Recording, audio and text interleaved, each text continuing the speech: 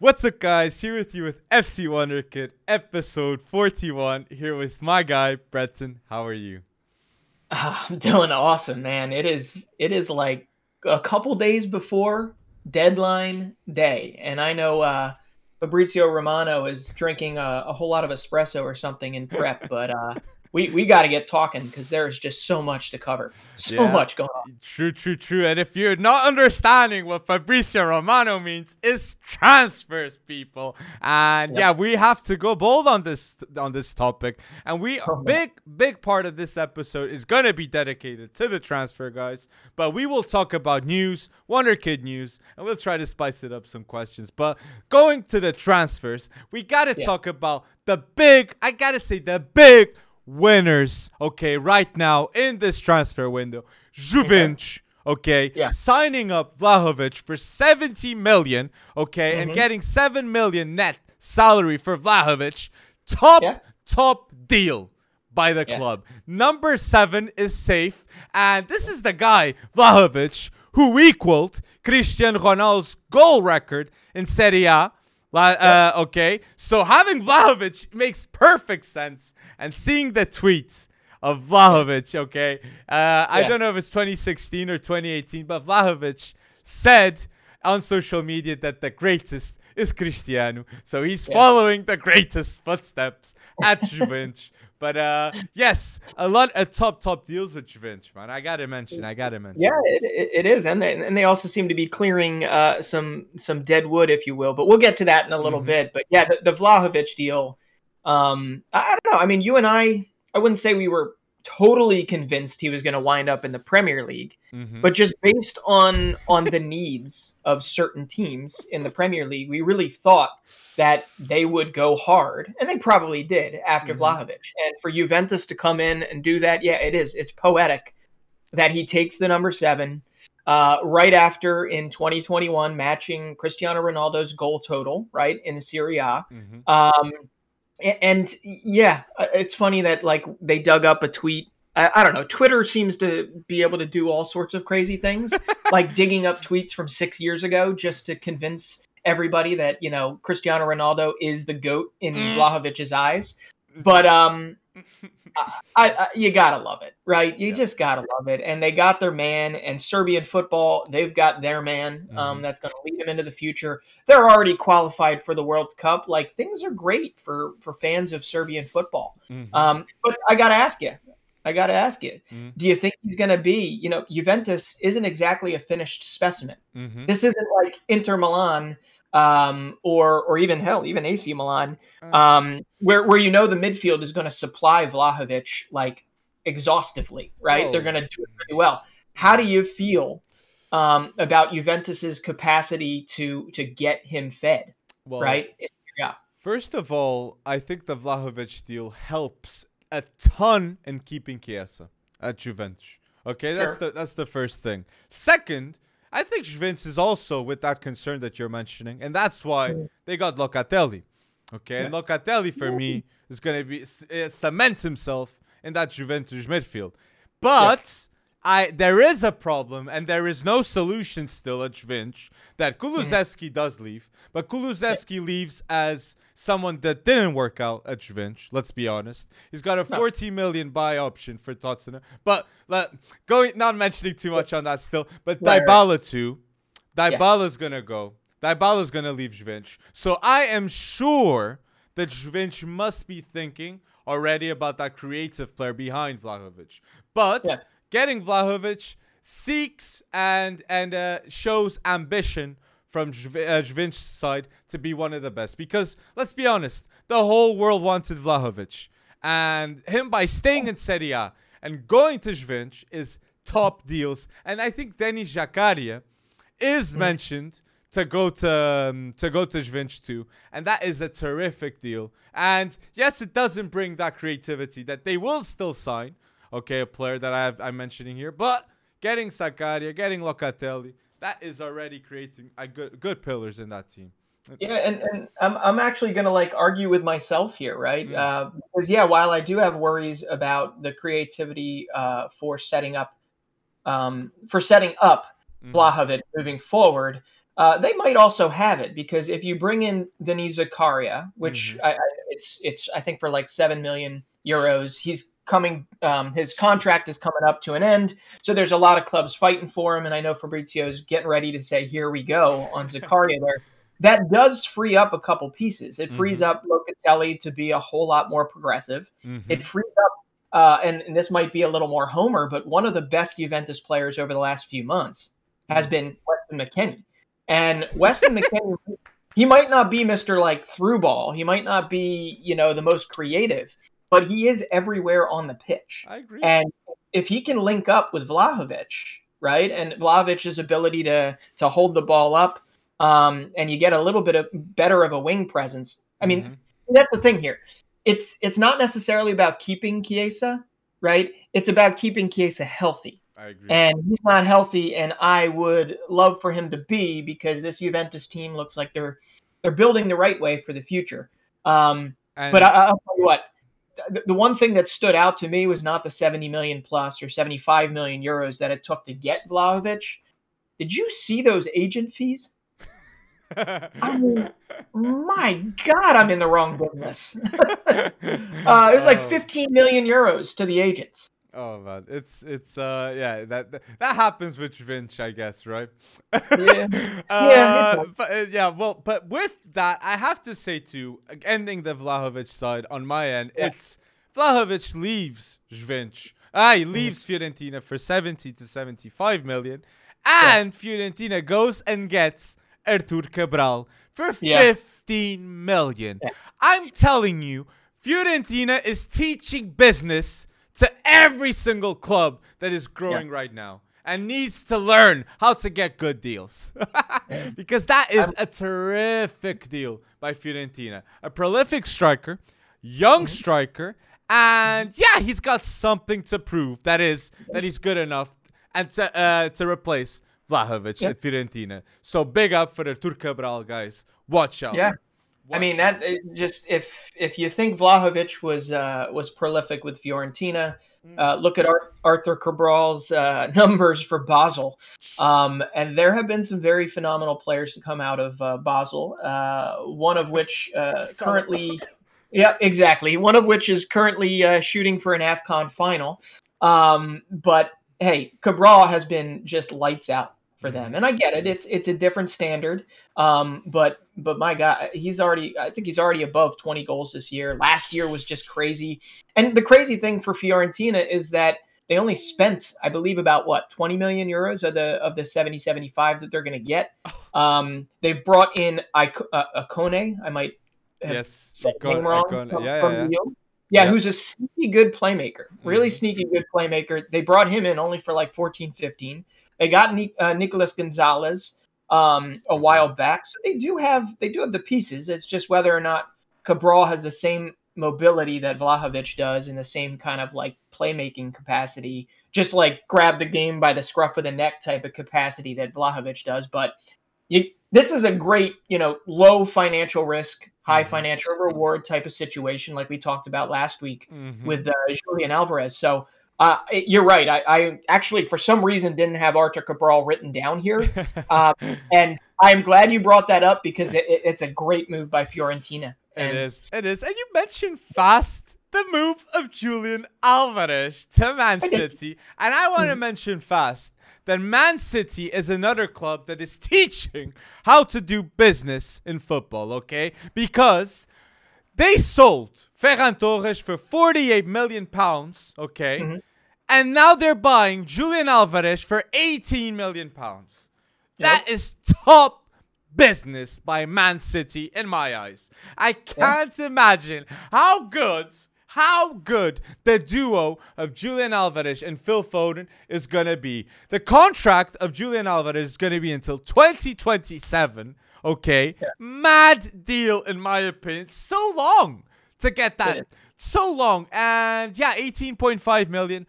Bargain, okay? And I do think they went for Alvarez because Ferran left, literally. So it just shows that Man City are prepared for any outcome, and that shows a lot. And it's funny. Alvarez could wind up not even playing that well for City or even playing for City. And they'll likely still make one hell of a return on him when all is said and done. So again, it's just one of those things where you're thinking 2-3 steps ahead of most clubs, most large clubs out 100%. There. And, okay, well, we're talking about the ins at Juventus. Do you want to talk about the outs at Juventus? All right. Let's go. So, I mean, I get Fabio Paratici. I get, wanting to go, what's the word?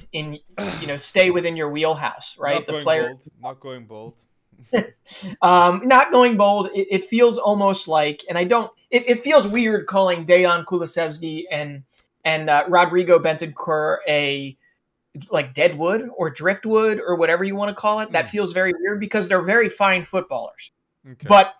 But Spurs, Tottenham, where Fabio Paratici is, he moved from, I think he was at Juventus for like 11, 12 years, right? Mm-hmm. He moved to Spurs, and it almost feels like a FOMO grab, right? A fear of missing out grab. Like, oh crap, we need somebody right now. Let's go sign somebody, and I don't know where else to look but my old team. Kulusevski has not been the Kulusevski of old. He has not been he's only 20, about to turn 22, so let's not like freak out here. Mm-hmm. But he has not been as good as he was before Atalanta signed him, before Juventus signed him, when he had that phenomenal year for, I believe it was Parma, right, in Serie A. He has not looked that good since then. He's provided some highlights here and there, and yet 40 million, potentially? 40 million euros for Kulusevski, if it all goes well at Spurs. I just don't see how this works, except in the hands of Antonio Conte. It's not bold. It's not bold. It's just a very confusing FOMO deal for me. Fear of missing out deal. And something tells me you don't like it either. I don't. Because Kulusevski for 40 million, okay. If we're paying 40 million, I think that was the first offer they did to Luis Diaz. And you're mentioning the fear of missing out. But imagine the ways that Tottenham are being rejected, okay, by players in this January. We have Frank Kessié. He snubbed Tottenham. We have Luis Diaz. He clearly snubbed Tottenham. We have Adama Traoré, which, okay, I think in my opinion, this must be embarrassing for Tottenham because Adama Traoré was offered 120k a week at Tottenham, and he accepted a pay cut at Barcelona of 15k a week instead. So he would rather be at Barcelona, receive 15k, than 120k at Tottenham. Yes, he'd play at right wing back, but still. So after all this, okay, I do understand that they go for a desperate call, but they are relying highly on Conte, knowing Kulusevski, and knowing Bentancur, in my opinion. And I'm not too convinced. I am not too convinced. I even saw Ollie Tanner, okay, a 7th-tier player, rejecting contract because of wages and personal terms. Not because of the tweet, people. Because of wages and personal terms. So this is how bad. 7th tier is rejecting Tottenham. Oh, man. I'm with you. I do think, let's play devil's advocate here. I mean, maybe Antonio Conte is enough. He is a world-class manager. And maybe if you give not, slightly broken players or players that haven't quite realized their potential yet, maybe he goes Carlo Ancelotti on Dejan Kulusevski and we see him turn into regular old Vinicius in Premier League, right? I don't think it'll happen. I think there were previous issues with Dejan Kulusevski, and I don't know him. So, this is probably off base to say that there were attitude issues or that there were training issues. But I do remember that there were things that came out previously about it because he hasn't been fully healthy. He hasn't been fully integrated into that 11 until relatively recently. So I don't know. I got to say from a devil's advocate perspective, maybe Antonio Conte is enough. Maybe he is the one that gets Kulusevski to his world-class potential, because I know, hey, Sweden, we talk about Norway all the time. We talk about Denmark. I know I do all the time. But Sweden has a hell of a footballing future, and Kulusevski is a big part of it. And he has created some awesome highlights in a Juventus shirt, just not as many as he did in the Parma shirt. Whoa. So we'll see. I think we'll the see. best decision. He went bold. I got to say, he did go bold. In the Coppa Italia final. He went bold in that Coppa Italia final. So yeah, that is true. That is one of the best moments I saw Kulusevski too. But I think the best decision by Tottenham this January still is the fact that they got on loan Brian Gil to Valencia. Okay, don't leave him on the bench. Getting some minutes, going out, it's good. But I mentioned fast the Luis Diaz situation, and Luis Diaz did snub Tottenham, which I would have snubbed too if Liverpool were coming for me with the 45 million and 15 million offer. That's the right deal, in my opinion, for Luis Diaz. And interesting enough, Klopp was only targeting to get Luis Diaz in the summer, but Tottenham fancied their shot in January, and Liverpool thought to themselves, this is what we're going to offer better than this. This is how bad Tottenham looks now. They were 5 million away of actually getting Luis Diaz signed up at Tottenham. That's it doesn't look good. But Luis Diaz ends up his career at Porto with 125 games, 41 goals, and 15 assists. Okay, and great career at Porto. Another player that we're gonna see flourish outside the Portuguese league, but great to see, man. And it did. I have to say this too, from the Portuguese side of things. Like, Porto doesn't look good, in my opinion, by selling Luis Diaz in January. They are in a European competition to win it, and they could have sold him maybe for more in the summer. So this was a desperate call by Porto. Tem de resolver isto. So, guys, this wasn't a good call. But I like the Eustáquio move. That was a cheap bargain move, in my opinion, and replaces perfectly Sergio Oliveira, if not better. I rate Steven Eustáquio very high. Very high. Yes, so you've been talking about him for years, and I know Canadians will be hoping he's lining up against the U.S. Over this weekend. So we'll see. I know he's had some COVID issues, but that is a sneaky good buy. But I didn't understand that either. Luis Diaz leaving, right now while Porto's having one of the better seasons they've had recently, and they look very good, and he's a massive part of that. But yeah, money does talk, and I know there's a lot of potential incentives. Beyond 45 million. Can I say another thing too that's crazy about the Luis Diaz deal? It's the contract of Luis Diaz. This is why I find it so interesting now, seeing from the outside looking in now. This is why Liverpool have a tough problem, like getting the 400k a week deal with Salah. They got Luis Diaz until 2027 for 56k pounds a week. That's good. What? That is crazy good deal. Crazy good deal. Oh my days. This just shows like Liverpool knows what they're doing. They know what Klopp is a genius. Klopp is a genius. And I might say that Klopp in my lifetime he must be top 3 players in terms of money management I've ever seen. It's ridiculous. It's ridiculous. The guy doesn't need too much to win. Yeah, I don't think it's too much of an overgeneralization to say that it's part of like a German managerial culture thing. Like there is that like do with what you can, and kind of know your boundaries, and I don't know. Bayern's shown it for years. Dortmund's shown it. Great business. They're just very very good, and Klopp is off that cloth. So Luis Diaz under Klopp is going to be really fun to watch. And I mean, I just saying the names, right? We know Sadio Mane might leave. Okay. He'll be better than him. Luis Diaz, Diogo Jota, say it all together. Sadio Mane, Salah. I mean, this is just excess. Luis Diaz will be better than Sadio Mane straight away. Right off the bat. Okay. Right off the bat. Yeah, except Sadio Mane likely... Well, actually, no. Sadio Mane might not be playing at a World Cup. Luis Diaz might not be playing at the World Cup. Salah might not be playing at the World Cup. Oh, my God. Well, Yeah, Salah or Sadio Mane won't be. One of them I will. know. So for sure one. For sure one of the ones we mentioned will.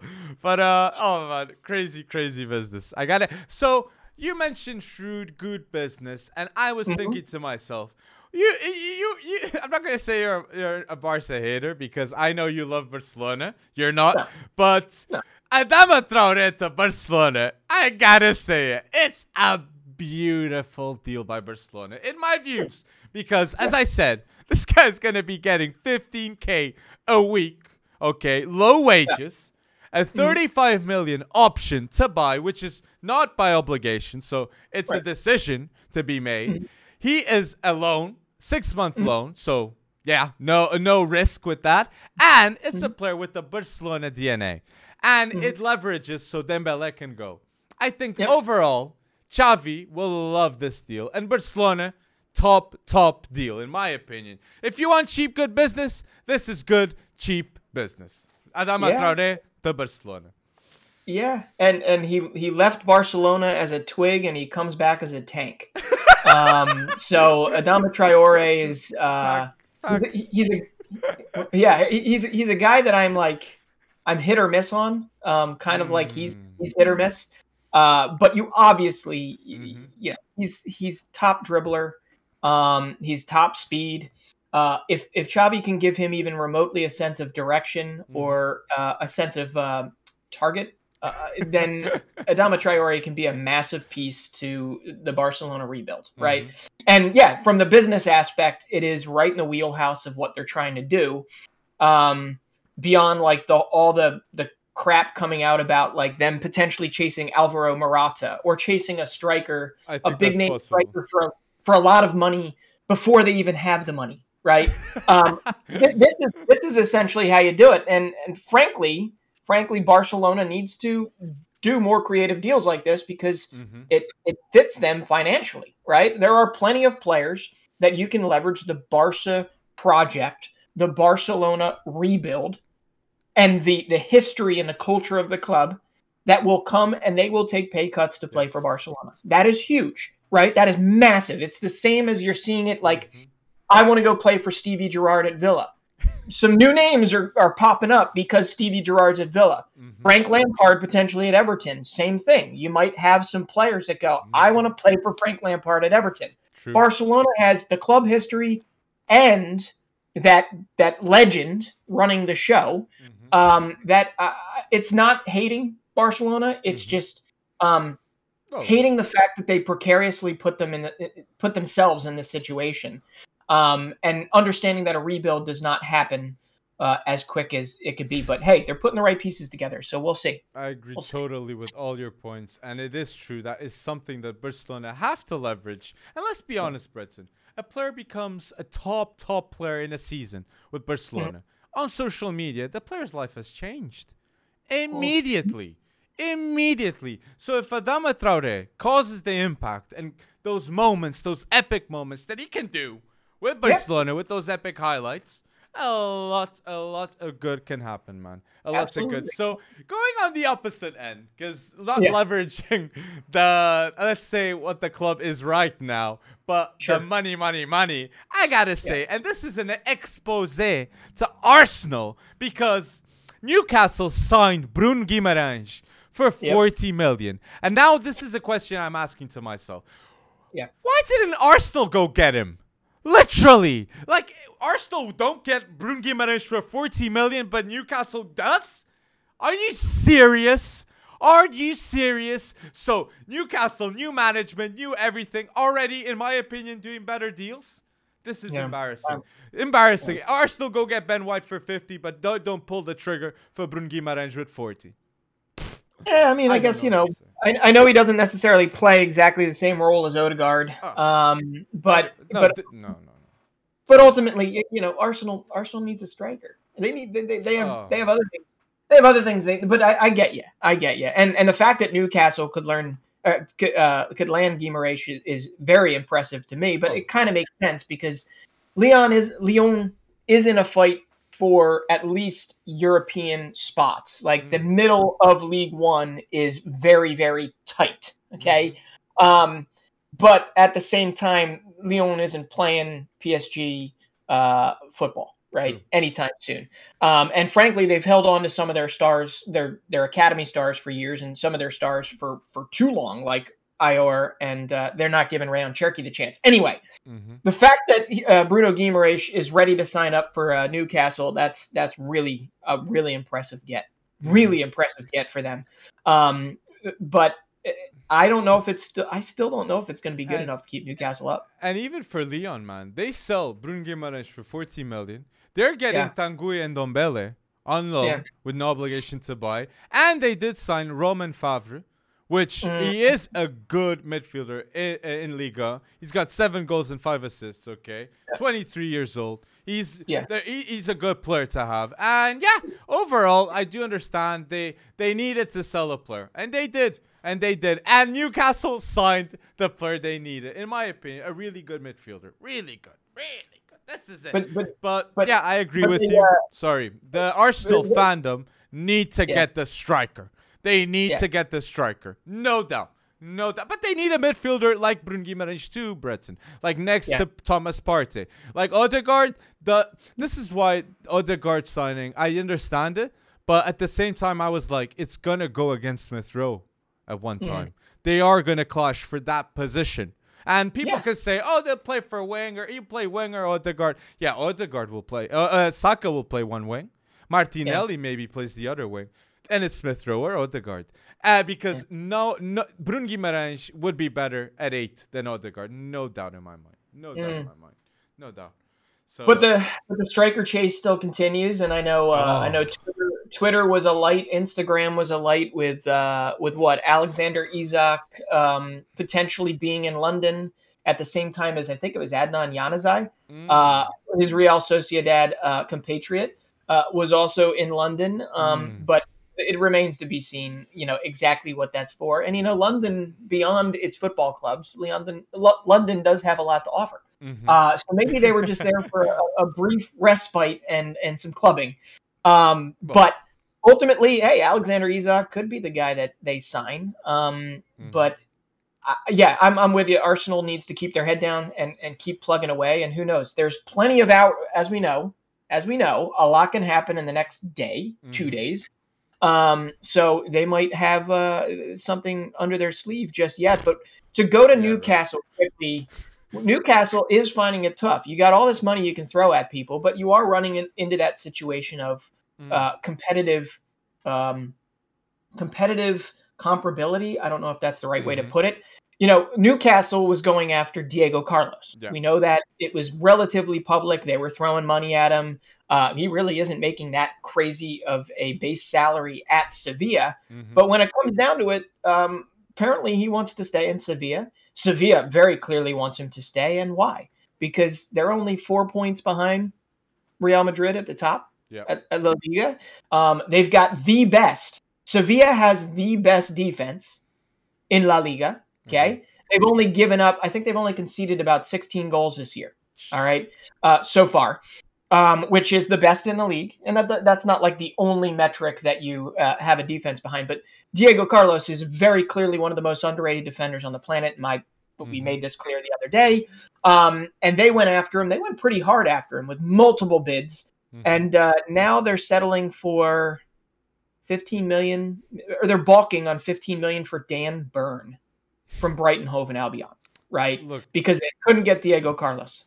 So Newcastle is running into that kind of competitive situation where, how do you sell a club, but with just boatloads of money? They can't offer you anything else except Eddie Howe telling them how that they're going to eventually go to the Champions League. I don't know. You're fighting for your Premier League lives right now.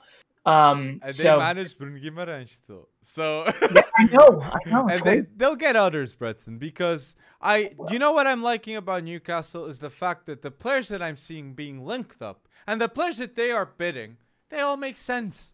I even saw Gonçalo Inácio, which for me is the best one top 10 ball playing center backs out there. Okay, the best in Liga NOS. Gonçalo Inácio, and they are linking up and trying to get him. So Sven Botman, they got rejected. Gonçalo Inácio, they got rejected. Yeah, Carlos, they got rejected. But still, Newcastle is expected to get a no in life with these players. So maybe in a year's time, they're all saying yes, and they all know the agents, and they all know the fees. So I think it might happen. But yes, the big expose, going back to it, is if Arsenal don't get a forward, you will be relying on Eddie and Keita for the rest of the season.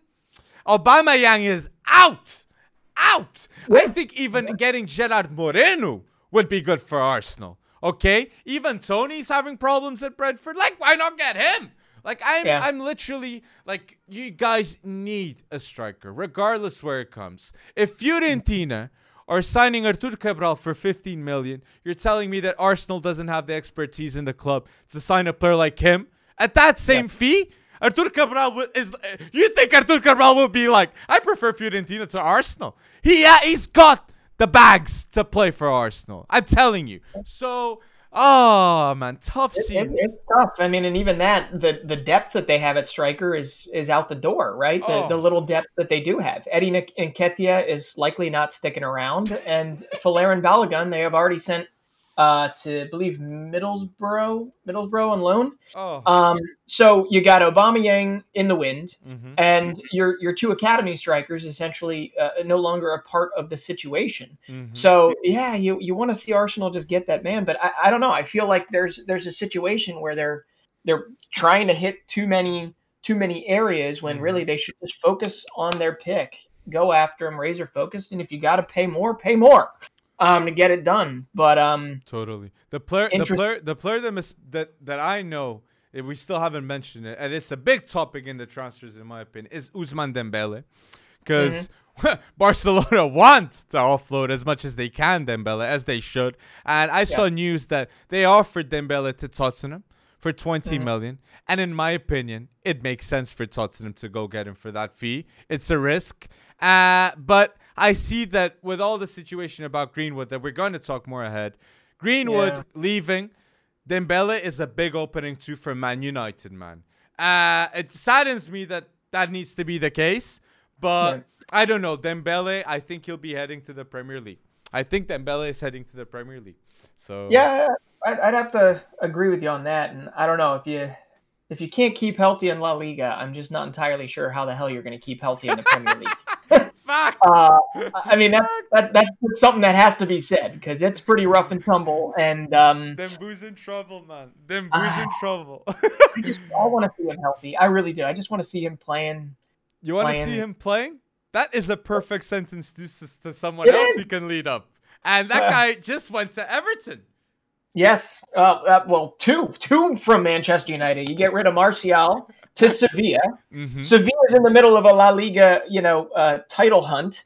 And then you get rid of Donny van de Beek, to Everton. And to be honest, that wouldn't have happened if a certain somebody wasn't projected to become the coach in the very near future. Right? Well, Martial at Sevilla, like, he's going to be top bins with Sevilla. In my opinion, he's going to look very, very different. And Martial will go bold at Sevilla, people. I believe in it, and he clearly believes in it by going bold himself.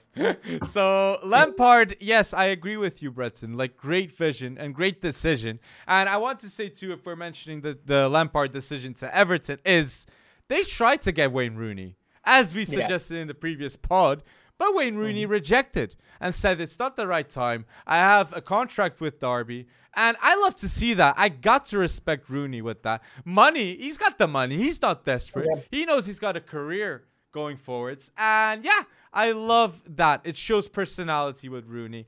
Lampard, great decision. Trusting the youth. Okay, it's a decision that he's going to be looking more on the inside of the club. Anthony Gordon will love it. But Dominic Calvert-Lewin, too, is going to be a player that Lampard is going to love. You can clearly see. And they might sell Richarlison with the arrival of Lampard. I expect something like that to happen, Breton. So, Donny... I hope they don't. Well, I think it will. Because Lampard he'll want some players. And Richarlison, too. Let's see. Let's see. It's speculation on my I think end it's too. more likely. I think it's more likely Dominic Calvert-Lewin heads to a place like Arsenal than it is where Charlatan leaves. But at the same time, this is the reality. Everton's in a relegation fight, right? They're more in a relegation fight than they are in a fight for European spots. We do know things can change in the second half of the season, but Frank Lampard, they need to put everything behind him, right? They need to put all their weight behind him, support behind him, because if there's one thing that seems to be the case, there's a lot of these like club legends getting a chance.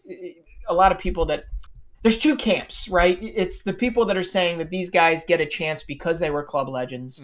And then there are people saying that because they're club legends, essentially they know how to get things done. We know that doesn't necessarily translate to great managerial aspirations and careers. But the one thing that I just don't understand, Everton has resources. They've got, maybe an ownership group that divides people. Okay, maybe not as much as Tottenham's ownership group divided people, but they've got resources. They've got a new stadium coming online. At times, they have a history. They have a phenomenal rivalry, a phenomenal city, and a group of supporters that will follow the club to the ends of the earth. So you've got to put it behind Frank Lampard. Give him all the support you can muster. And hope that his ability of man management, his ability of bringing these players on and being that what's the word, players manager, hoping that will do enough to get you out of the mire this season, so that you can build for next. It's really crazy to me because Everton they have the resources, they just haven't been making the right decisions. So I'm excited to see it, and all I got to say is that, Frank Lampard at Everton, you got to circle these dates. 3 months from now, April 23rd, he's got the Liverpool derby, okay? A week later, he takes on his former club, Chelsea, okay? Circle those dates, man, because, Everton's going to either be worse off than they are now, or they're going to be trending upwards, and it'll be really interesting. I believe they'll be trending upwards, Bretson. That's what a tough week that'll be for Lampard. I gotta say that. But leading up in the transfers, finishing up on my end, I have to mention now. People say, you don't give love to Serie A. You don't. I'm gonna give love to Serie A because I'm seeing a club that I've been admiring how they've been doing business lately, and that's Inter Milan. That by the end of the season, Dzeko and Vidal are gonna go. That is facts. And 2 people are going to come. And one is Scamacca for 40 million, which is top business. And the second is the midfielder, Frattesi, for 25 million. Top business by getting the future of the Azzurri now at Inter. And then even with that, getting those 2 replacements of Dzeko and Vidal, then I see that they get Gozens. Like one of the best fullbacks attacking-wise. He destroyed every team in the Euros, man. I'm still traumatized with this guy. And Inter giving me flashbacks and signing him up, I gotta say, man, terrific deal. So getting the deals in. This is what I liked about Inter. They are focusing on the in players inside Serie A, and that's the way to go by getting Frattesi, Scamacca, and Gozens, man. Elite business, Inter. Elite business.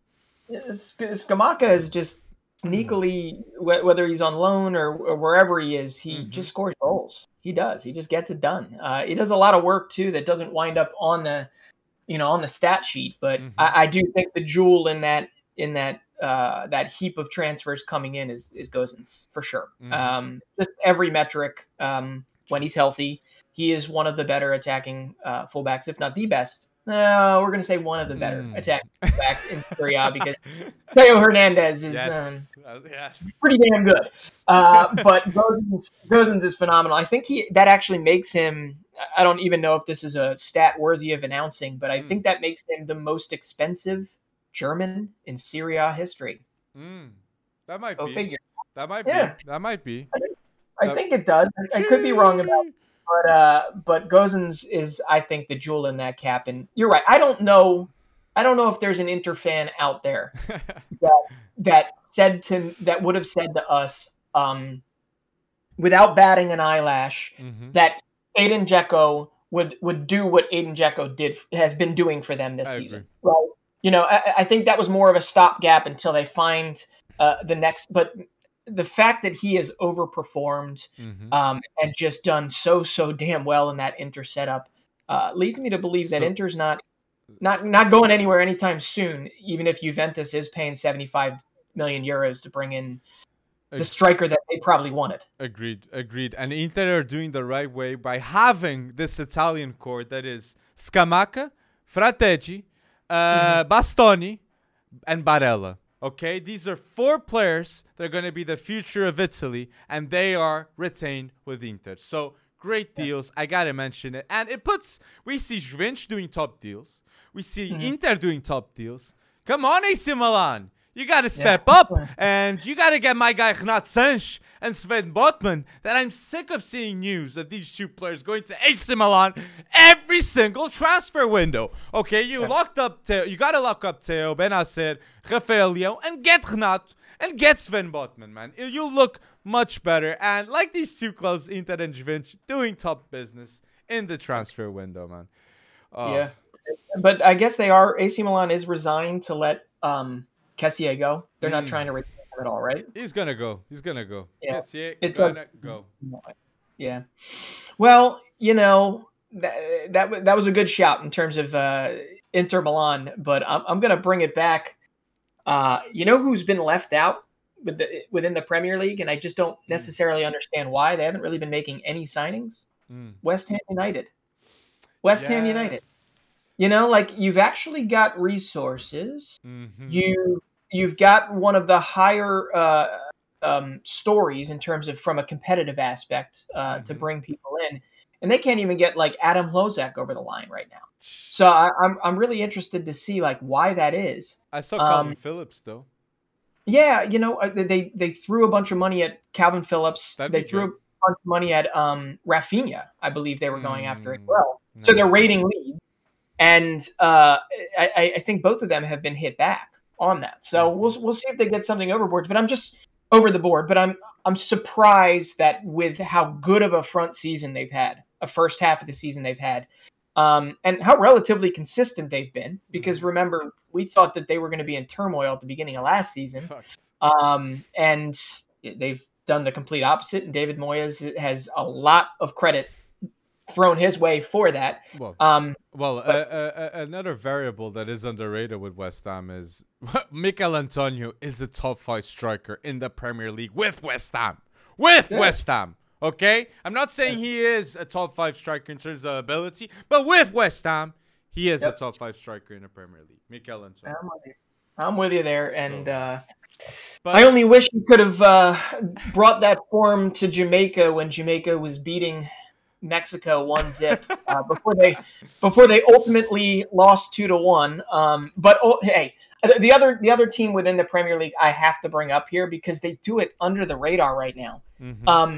Is there a more underrated transfer policy than Brighton Hove and Albion right now? Graham Potter has this system, and then there's also they're doing like sort of like miniature Manchester City moves, in that they're collecting some of the world's best talent, under the radar talent, okay? And if they're not playing them, they're loaning them out, which is hopefully raising their value for future resale if they never play for Brighton.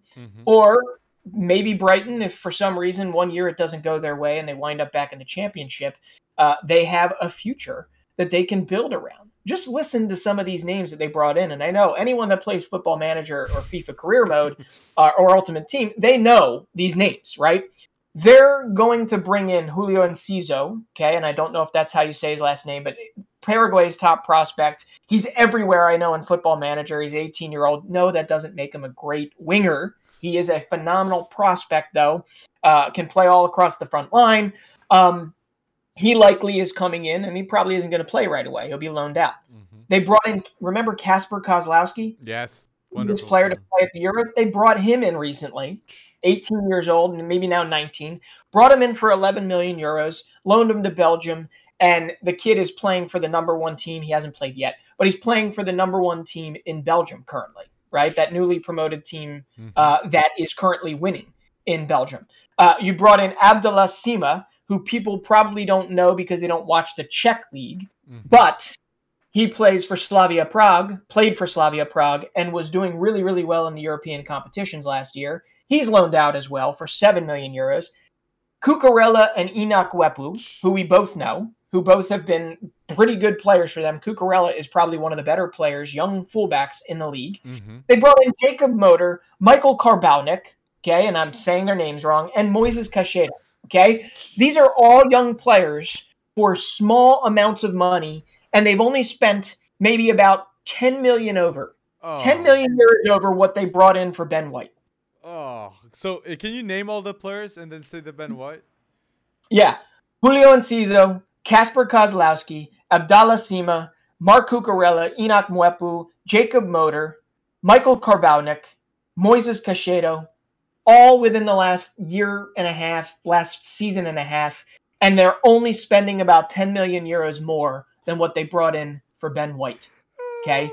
And that just, to me, under the radar, it's like one of the better transfer policies moving forward. I just love it. I'll just say this. Caicedo and Kozlowski, when they sell Kozlowski, it's going to be more than it's going to be Ben White. Yeah. Oh, man. Embarrassing. And I got to say, Breton, top highlight, man, to Brighton. They deserved it. And Bissouma's going to leave too, I think, for 50 million. Yeah. And who's going to get him? Arsenal! Yeah. Maybe Arsenal. Oh, my days. Oh, I mean, he's going to go for 50 million, too. Oh, my days. So 100 million with Ben White and Bissouma. And if you ask me, like, is those two players 100 million? I'm saying no. Yeah. I'm saying no. But I like Bissouma. I rate Bissouma, though. He's a good player, but 50. Yeah. Come on. But it is amazing to me, like, Potter is already, he hasn't come out and said, but there have been rumblings from Brighton that has said they're confident in their ability to be competitive in the Premier League, even with letting Bissouma move on. Yeah, so I just love it because there's a process, it seems, at Brighton. Graham Potter, I think it has to be said, is probably the best English manager managing in England right now, right? Yeah. I was going to say David Moyes, but then he's Scottish, so yeah. Yeah, see, there's a little wrinkle there. I knew that. There's a little wrinkle there. But no. It's fun, it's impressive, and I get it. Southgate. Yeah. Well, there is Southgate. But Southgate. Come on, like, here at FC Wonderkid, obviously we're biased towards this type of transfer policy. But I honestly do believe that they are building, they have a plan, and they're building to be a Premier League team and a top half Premier League team, hopefully, for years and years to come. And who knows, maybe one day we'll be seeing Brighton in the Champions League. Well, Europa League, Conference League. Yeah, let's see it. Is there any other transfers we're missing out, Breton? I mean, I have to bring up one. A couple more Americans have moved on, and I just don't know. I don't know how to tell you how historic this has been for American transfers. But we talked about Matt Turner going to Arsenal last week, right? It hasn't been announced yet, but it's likely over the line, the finish line. But they also, I don't know if you know this player, but Kevin Paredes, he's one of the breakout stars in Major League Soccer. Yep, wing back. He's slight, but he's building up. Wolfsburg just signed him for $7 million. And George Bello, another wing back on the same side, left back. He is the subject of, I think it's only like a $4 million bid because his contract is coming due. But he's likely headed to Arminia Bielefeld in Bundesliga. There was a little bit of a wrinkle where he thought he was, they wanted to sell him to Cercle Brugge and whatever. But anyway, better. That would have been better. It might have been better. I think to him, though, he looks at the Bundesliga the same way most American potential wonder kids look at the Bundesliga. It's like, hey, that's where Reyna and that's where Pulisic and that's where McKennie and that's where Tyler Adams have all kind of built their chops. True. I got to go there. And in a World Cup year, I do not blame him. At all. And then finally, I got to say right now, Gaga Slonina. I don't know if you know him. Gabriel Slonina. The goalkeeper. Yep, the goalkeeper who came through at Chicago Fire last year has played very, very well. He's actually in the national team camp right now for these World Cup qualifiers. 17 years old, growing like a weed, phenomenal shot stopper, although there's a better shot stopper in the Chicago Fire Academy in Chris Brady. But anyway, Gabriel Slonina apparently is the subject of about a $15 million bid from a couple Premier League teams. Who? So, who? If that happens, okay, and I don't know who. Hey, I'm not the actual, guy. You gotta go to Taylor Twellman or Tom Bogut or somebody. But if that happens, if he goes for $15 million, and I doubt it'll be that high, but if he goes for $15 million, he will be the most expensive teenage goalkeeper transfer, or second most expensive teenage goalkeeper transfer in history. A U.S. Oh my days! That is bold. It'd be huge. That'd be bold. That'd be bold. So I'm just saying, Taylor Twellman said it 4 or 5 years ago. He said this is the beginning. Christian Pulisic, McKennie, that was just the beginning. And I've been saying it for the last, since we've been doing this, last 8 months. Fact. It's a market you have to watch because these academies are just starting to churn these players out. And this is just the start of a machine that... I gotta do it. I had a quick fire question that is totally related to this. I'm gonna do it right now. Do you think you will see a U.S. player winning a Ballon d'Or in your lifetime, Breton? Oh my God, in my lifetime? I hope so, man. I really hope you. Oh my gosh, man, yes. You deserve it. In my biased heart, and from watching MLS come into in 1996, I was a little tyke. Watching this happen, I can't make the leap right now to say yes to that. But I do think that growth for US is going to be exponential and not linear. Okay. I really do believe it's going to be just a phenomenal increase in those possibilities. But as of right now, I can't look at that and say yes. Man. But in my lifetime, yeah, I have no clue. Come on, if you ask me. If you and I are still talking 20, 30 years from now, right, about this stuff, ask me then. But yeah, what's your thought on that? I believe you will, man. I really believe you will because the scalability of football in the U.S. is growing a lot. So is there any other transfer? No, just wanted to bring that up there because I'm an excited human being, an excited fan to see the U.S. guys do it. But no, we hit every major transfer that's already happened, and I'm actually proud of that there, man. So, where do you want to go next? So there you go, guys. If there is any transfer that we have missed out, please put down below in the comment section, okay? And we will gladly answer. But general news, a bit of AFCON because, come on, look at these Cameroon forwards going bold. I got to mention fast. Both Ekambi and Abubakar have 11 goals in the competition. 5 for Ekambi, 6 for Abubakar. I don't know if Abubakar will stay on Al Nassr, my guy. So it's looking good. It's looking good. And they are going to go up against the winner of Egypt or Morocco. So Cameroon is going to have a tough match next. And it's looking good. Overall, the team. Then you have Martin Ongla, the midfielder, with 3 assists. Then we have Collins Fai, 3 assists too. The whole team seems to be flourishing. And Onana, man, some of those saves are ridiculous. He might be... No, he's the best keeper in AFCON, okay, in my opinion. So, there you go. There you go. I'm with you. Yeah, and those are... I mean, that's... what...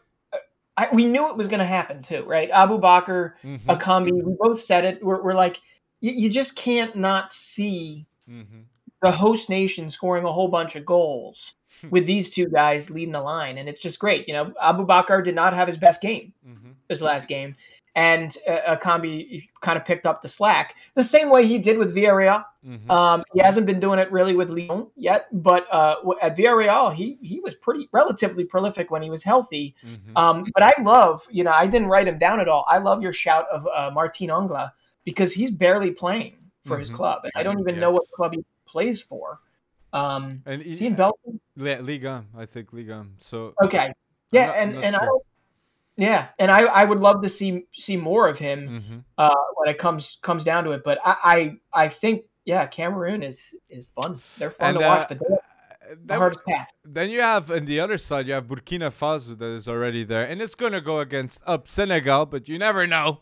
But Yeah. I think it's gonna be Senegal, and Senegal. This is a stat that when I saw it, I was like, I gotta say it. And Sadio Mane has scored 44% of Senegal's goals since 2017.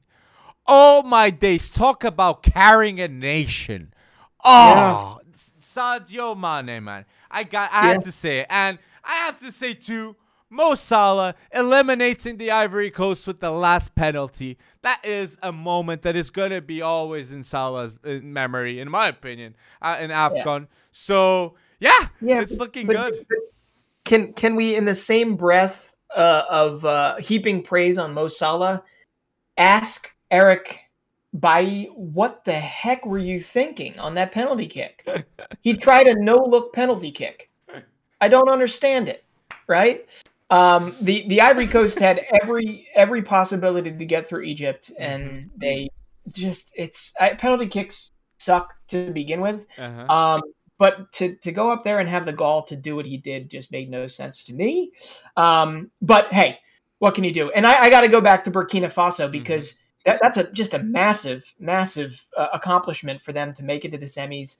And there's a couple young guys that are leading the way for them. We all know Edmond Tapsoba, right? Edmond or Edouard? Edmond Tapsoba. Tapsoba, who obviously was in Liga Nosh. Before it was Liga B win. And now applies his trade for Bayer Leverkusen. And when he's healthy, he is just a phenomenal specimen to watch. But he has been one of the biggest reasons why the Burkinese have gotten here. You have Bertrand Traore, who's not young anymore, hasn't really played for Villa much this year, but I remember a time when he was spraying goals in for Lyon and some other teams. Also played for Chelsea for a while, right? He was part of that academy, I think. Yes. Wow. Yes. But the big name that allowed them to shock Tunisia was Dango Ouattara, who's 19 years old and plays for one of the worst teams in League One, coming up through there. But not only did he score the match winner, he had the wonderful privilege of scoring the match winner against Tunisia and then promptly getting a red card and getting sent off so that he could not play in the semifinals. So I'm sorry, buddy, but that's just not it. But hey, he got them there, and Burkina Faso could potentially beat Senegal or Equatorial Guinea to make it to a final of AFCON. You never know. And because we're joining general news with the Wonderkids, I gotta ask you the question that the world seemed to ask after a game at AFCON, and it is Achraf Hakimi the best right back in the world for you, Bretson? Because in my opinion, I put Trent ahead of him, and I put Drunken Sil. Yeah. So, in your opinion, is he the best right back in the world, Hakimi? No, he's not the best right back. No matter what Kylian Mbappe says, he's not the right back. Not the best right back in the world right now. I believe Trent Alexander-Arnold just can offer what Achraf does, and then some. I mean, but Hakimi with that free kick, that was pretty sublime. I think the guy, the Malawi player, what's his name, Gabadinho, that scored that ridiculous goal, though, he takes the cake. But no, Achraf Hakimi to me is not the best right back in the world. But I'm here for that argument all day and all night because it's an argument that people should have. Trent Alexander-Arnold and Achraf Hakimi are the two best right backs in the world right now. And I think TAA has a better skill set. And it just could be that the platform I watch more often, this could be kind of recency bias or availability bias. I see a whole lot more of Trent Alexander-Arnold than I see of Achraf Hakimi. And that, I'm not going to lie, that probably does play a role. I watch Hakimi on a weekly basis. I watch PSG every single game. And I can tell you, Hakimi has moments. He is solid, but Trent has those magnifique moments. And Hakimi is going to have them too at PSG because, in my opinion, the team that has the best under 23 duo and fullbacks, and it's no discussion over there. Yeah. It's PSG with Noon Minch at the left and Hakimi at the right. That is no discussion right there. And I want to just sprinkle this and say Noon Minch is improving a lot lately, okay, at PSG. And guys, I'm confident, fully confident that he's going to stay at PSG and he's going to become a legend in Portuguese football and at PSG, guys. So yeah, he's improving, man. He's really, he's the movements going forwards, the crosses are going in, the one-on-one tackling. Nobody wants to go up against him because you're not faster than him. So it's going well. It's going well. Yeah, it's just a firm reminder that the development of a player isn't ever linear or straight up. Kylian Mbappe's and Erling Haaland's do not grow on trees. Their rise are essentially stratospheric, and yet Erling Haaland can't beat Bayern Munich. Right? There are all sorts of, everyone's got their kryptonite. So I say Nuno Mendes, and I get it. I get, a lot of the people that listen to us probably heard their first flavor of you saying Noon Mensch. But ultimately, we do need to take a pause and say these players are still raw and still growing. And there is no doubt that Nuno Mendes has those potential possibilities to get to that world-class stratosphere in more than one attribute. Right? He's a hell of a canvas. That is still getting painted, and I'm here for that development. And PSG already top 10 fullback left back in the world, in my opinion. Noon Minch. I just wanted to say that already right now with how he's playing, and he's gonna prove it. It's gonna be a big boy matchup against Real Madrid. Any result, any youngster, we're gonna see maybe Noon Minch flourish for PSG, Hakimi for PSG, and we're gonna see maybe Vini Jr. flourishing for Real Madrid. Man, it's gonna be insane, that game. That is. But going back to you're mentioning the growth of a player, and I'm gonna mention two youngsters that made two different decisions. Okay, at Man United, and one of them I'm gonna start with the positive note because I see this loan deal from Rangers to get Amad Diallo, and boy, he only needed 4 minutes to score on his debut for Rangers. And I gotta say, I was shocked when I saw that Rangers got this loan deal because Amad Diallo is gonna be like he was in that game. In 66 minutes, he was the player with the most dribbles, the player with the most fouls won, the player that was most exciting to watch, and he managed to score.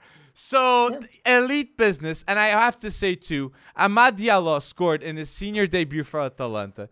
He scored in his first match for Man United. His first shot for Man United. He assisted on his first Premier League game. And now he scores 4 minutes in for Rangers. Ridiculous stat. Almost reminds me of Rashford, right? Yeah, it does. It does. And I think he even scored on his home debut for the Ivory Coast. So, Amad Diallo is one we just want to see more of. He just needs to play. You can say that about a lot of the Manchester United talents that they might actually have to rely on once we start talking about the negative side that I really am squirmy and don't want to talk about. But staying on that positive side, Amad Diallo at Rangers, I think that it's a great place for him to go. And I did this after you coming out to me as a Celtic fan. Now, just kidding, that you prefer Celtic over Rangers. I had to show my solidarity on the other side. But I grew up with Claudio Reyna. I grew up loving Rangers, Gattuso. We talked about this last week. So we got to start some drama here.